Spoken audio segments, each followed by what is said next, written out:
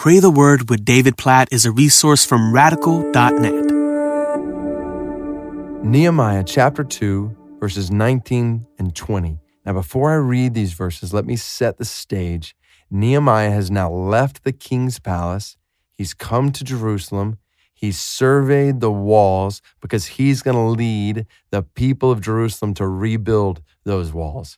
And it's after he's surveyed the walls. Verse 19 says, "But when Sanballat the Horonite and Tobiah the Ammonite servant and Geshem the Arab heard of it, they jeered at us and despised us and said, 'What is this thing that you are doing? Are you rebelling against the king?' Then I replied to them," Nehemiah says, "I replied to them, 'The God of heaven will make us prosper, and we his servants will arise and build. But you have no portion or right or claim in Jerusalem.'" Oh, I love that verse. I love that response from Nehemiah. As he, from the very beginning, so don't miss it, from the very beginning, he's facing opposition in the work that God has called him to do, in the rebuilding of the wall, in a way that almost inevitably, whenever you and I are following Christ, doing what God has put on our hearts to do according to his word, the leadership of his spirit, there will always be opposition. It will not be easy to walk in obedience to God, to do what God puts on our hearts to do according to his word by his spirit in this world. There will be opposition. And so Nehemiah is facing that opposition from the very beginning. They're jeering at him, taunting him. He looks back at him and he says, "The God of heaven will make us prosper.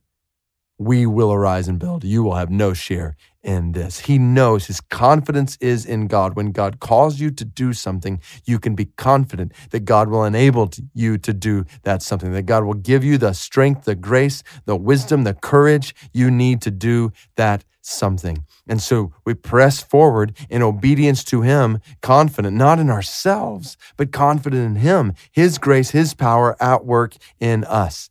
So we pray, God, we want to follow you. We want to obey you. We want to do all that you've put on our hearts to do, all that you will put on our hearts to do in our lives in the days to come. We want to be the people you've called us to be. We want to be the men, the women, the husbands, the wives, the moms, the dads you've called us to be. We want to be the leaders you've called us to be in your church. We want to be the followers you've called us to be in your church. We want to make a difference for your glory, for the spread of the gospel in the world around us. So God, we pray for courage in all these things. We can't do them on our own. We need you to do what you've called us to do in and through us. So help us, we pray. And as we pray this, we say we trust in you.